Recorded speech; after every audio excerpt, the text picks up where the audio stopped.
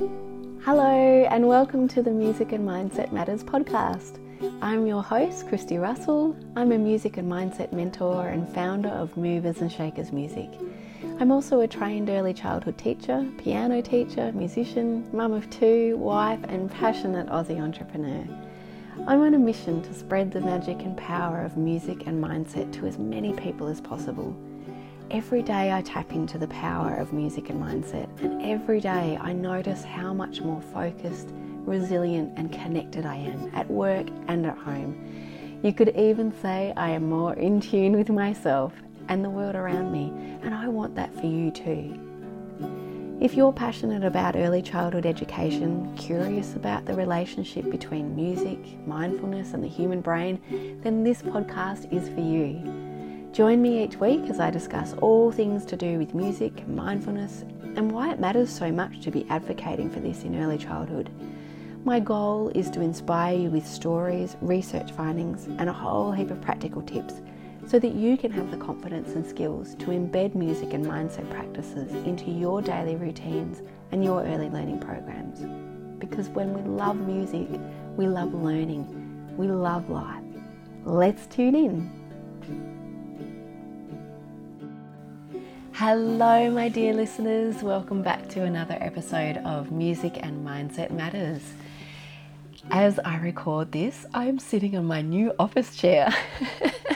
It is bringing me so much joy because I've been sitting on this really very hard and uncomfortable stool for a while now. I bought the stools, oh my gosh, years ago. My husband keeps reminding me, so when are you going to, do up those stools that you bought about 15 years ago? And I have a little giggle because I haven't got around to it. I just like the shape of them. I like the look of them. And I got them in some second-hand shop, as I said, about 15 years ago. But I also have this, it's a desk that I think it's one of those, like a graphic designer's or drafting table that you can have on an angle. And it's quite high. So these stools were the only thing I had at hand. Anyway, I've been putting up with it. Oh, that's starting to frustrate me, that sentence. Putting up with it for too long. And I finally treated myself to a beautiful new stool, like a bar stool that can go up and down. And it's just lovely. I'm really, I'm feeling very joyful. And I'm not sure if you'll be able to hear it, but I've got this beautiful family of magpies caroling and cackling away outside my window, and there's a gentle breeze and the sun is shining so strongly. Blue skies, hardly a whiff of a cloud. It's such a beautiful morning, and I'm feeling really at peace within myself these days. And I would like to share with you some of the things that have helped me get to this place, because it's been a long time coming. There have been two monumental times in my life when I was coming up to 30 and then in my early 40s, I think it was about 41, where I went through some really big transformations, personal transformations after a crisis, which is the way that things usually happen.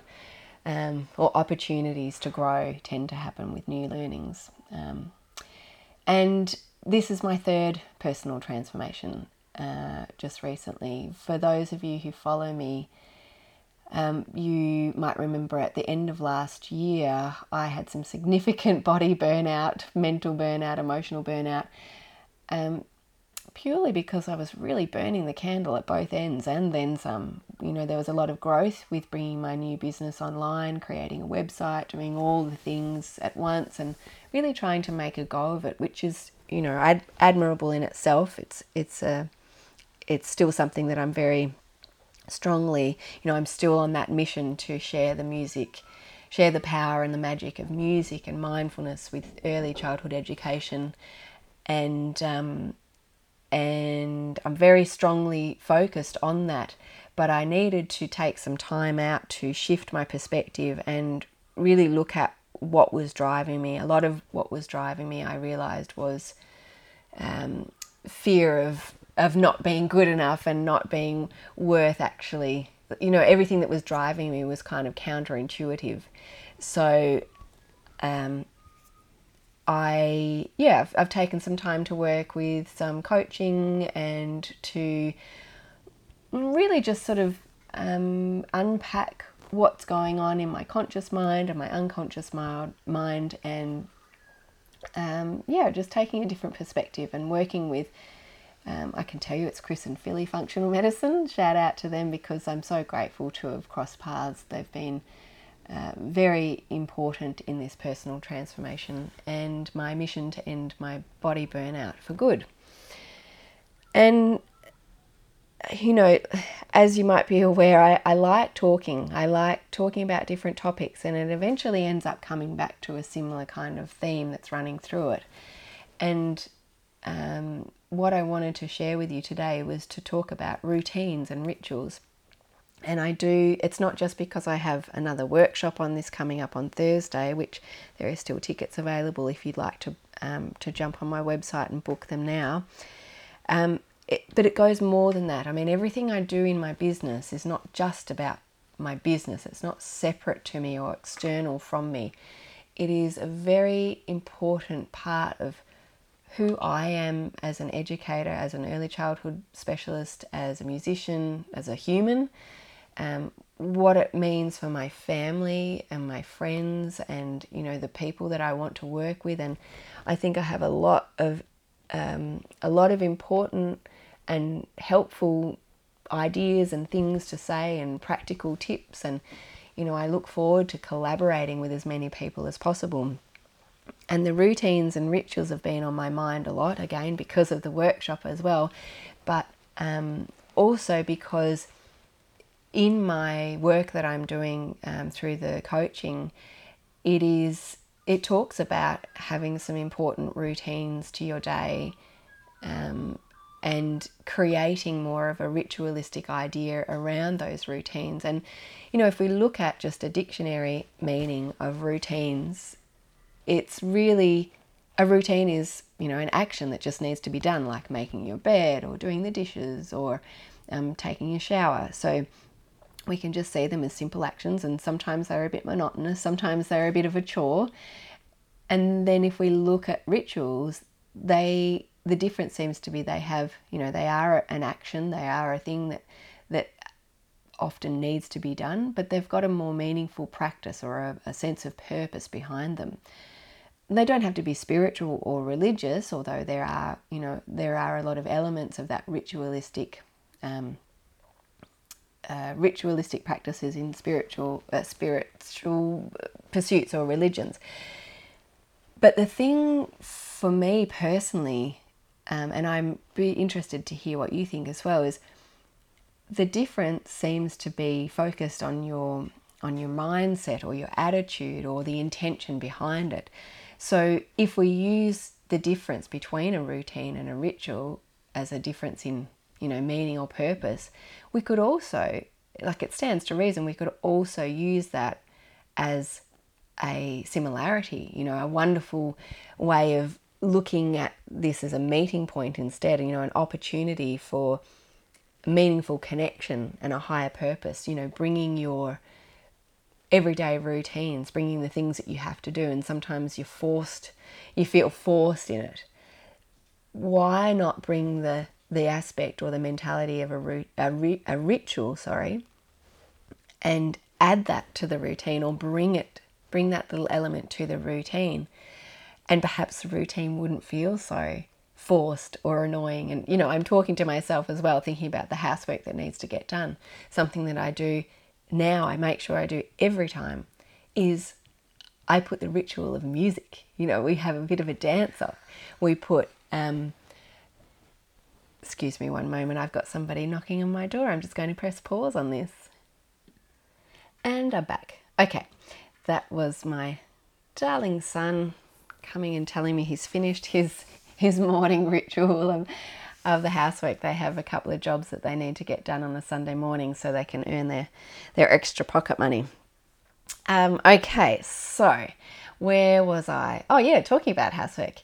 So I think, I've often thought about routines, rituals in the idea of the early childhood education space or the education space.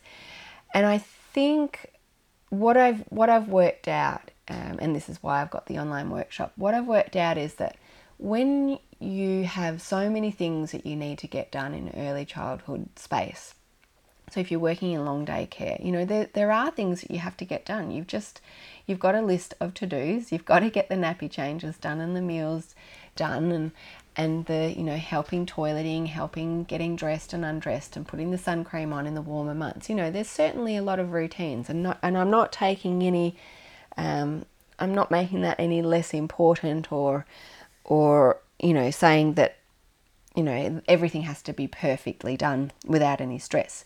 But those are quite stressful times sometimes. There's a lot of children needing support at the same time, and sometimes you might have educators that aren't able to support them because they're busy doing something else. Or I remember when on my days on the floor, even doing relief work, and the amount of times that you could see that this, a transition from everybody going on the mat to getting their shoes on to going outside, there were chaotic times, or children being starving and hungry, or young toddlers and, not always being able to feed themselves, all being hungry at the same time, and then trying to, feed and support these young children at the same time. Sometimes it can be really, really tricky. So if we already know that those times, those routines are tricky and challenging at times, that's power right there. That's an information that we need to take on board, that we can actually support to become more of a ritual, to become having a higher purpose of connecting with these children, meeting their needs, on a way that's not just meeting their, feeding them or clothing them or changing them. Do you know what I mean? It's more about, this is an opportunity to connect, to create a magical transition, a magical space for whatever is needed at that moment. So if you know that you've got some nappy changes coming up, this is a wonderful time for you to be able to, if there's 2 educators available, do some tag teaming, go and do a few nappy changes, have some nice gentle music playing on in the background if you can. Go and get that organised before nappy changes. Make sure that you've got everything that you need there, so that you're not having to, rush off and get anything, or feeling like, this is where the organisation part of a routine is really helpful. And I understand that there are people that, my best friend, for example, she's always said that organisation and routines really make her feel very pressured. And she doesn't really like to stick to routines and things like that. Okay, that's totally understandable. For me, I know that feeling is opposite. I feel a little bit lost if I don't have a basic overview or a framework of some routines. Doesn't mean that I have to stick to those routines all the time. I remember when I was a very early a mum at the start of everything, and it was very overwhelming having a little baby, even though my background is in early childhood and I'd worked in plenty of babies' rooms. When it was my own, I found it quite challenging, and I stuck to routines like they were my lifeline. And I look back at that, and it's because I was feeling overwhelmed. So I wasn't very, I look back at the younger Christy as a young mum, and I feel like giving her a big hug and just saying, it was okay. You were feeling really stressed and overwhelmed. As much as it was joyful having a new baby, there was also a lot of pressure and a lot of overwhelm, and a lot of, everybody knows if they're a parent, they don't come with a manual. And you can read as much as you can and inform yourself as much as you can before the event or during the event. But when you've got that real life little human there, and sometimes you can't understand what they need, it can be really, really tricky. So if you can imagine that in a room full of young children or babies, and sometimes you just don't know what they need, that can be really challenging. So if we know that elements of musical learning or music itself and elements of mindfulness, if we know that those things can help to create a safe environment internally, it can help to calm the nervous system, then why wouldn't we use them? Why wouldn't we, knowing that those often busy routines and routines during the day can be challenging, can be busy, can be noisy. If we know that, and if we know that musical learning and mindfulness can help to create those calm, connected environments, well, that's a no-brainer for us to tap into that. And I think sometimes our general understanding of routines can be kind of unfairly biased towards the negative, like it's, I have to do this and I have to do this. But I would really encourage you to be open and curious about how you can just slot it in, habit stack those elements of music and mindfulness so that they become not an extra thing that you have to do on top of the things that you're already doing, but, putting on some calm music in the background. Lovely, gentle, soft music. I mean, there's plenty of, I've got a YouTube channel with my beautiful tank drum music. There are plenty of things on Spotify, calm kids. There's YouTube channels all over the shop with calm music. Have a listen to it beforehand and have a think, is this really calm? I love classical music. I'm a classical pianist by trade. That's my upbringing, but I also love all types of music. But even so, in some classical music, there's too many ups and downs and changes in pitch and volume and tempo. We don't want that. That doesn't create calm. That's for motivating. That's for moving. We want calm music that's slow and steady and gentle. We want that kind of music in the background playing at sleep times, at rest times, meal times if you like. In nappy changing times, although nappy changing times, it's also great to be able to sing what you're doing. Even if you don't see yourself as a singer, use that routine of nappy changing, which can become sometimes very challenging. Even at home, if you're a parent, or if you're a family daycare, if you're a grandparent looking after your grandchildren. Use those routines, those moments that have to get done during the day to make them magical, because that's the language of children. It's magic. And I believe that even as we grow older and adults tend to lose our magic, I really think we can find it again if we are open and curious. And why not? Who says that we have to be serious adults all the time and, life has to be very, strictly adhered to, and we need to do the things that we're supposed to do and be responsible. We can be responsible and play. We can be responsible and capable and strong adults and still have fun and be curious and shift our perspective about, things that might make us or bring us to more joy. There's so many stories that we carry from our childhood that if we don't revisit them as adults, we're kind of doing ourselves a disservice. Like if you thought of yourself as a kid and and then as you grew up and you thought, play is just for kids, or, I've got to be serious now. Well, who says that? Who says it? Who made that up? Who made that up that once we hit a certain age in adulthood that we have to, stop finding the joy and curiosity?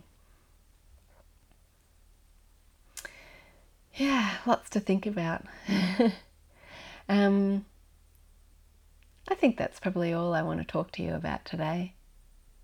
The vegetable patch is calling me. I've got some new plantings to do where we've got so many wonderful things growing. Tomatoes and cucumbers coming out everywhere. And we have broccoli and zucchini and lettuce and peas, and my watermelons are not doing great. Tasmania is probably a bit tricky to grow watermelons, but I'm giving it a crack. So the sun is calling me. I can see dragonflies and butterflies out my window, and yeah, I think that's all I'm going to do in the office today. So I'd be really curious to hear what your thoughts are about routines and rituals, because as I said, it's just my perspective on things. I believe that I can support educators, parents, carers, teachers to, habit stack routines to rituals, you know, make that ritualistic, meaningful purpose to the routines that you're doing, just so you're a bit more calm and connected. Not that everything has to be always calm, but there's certainly those elements when we're all a little bit on edge, you know, we can support ourselves to be a little bit less on edge, and then to, you know, to be able to just be a bit more settled in our nervous system, you know, and that's a good thing.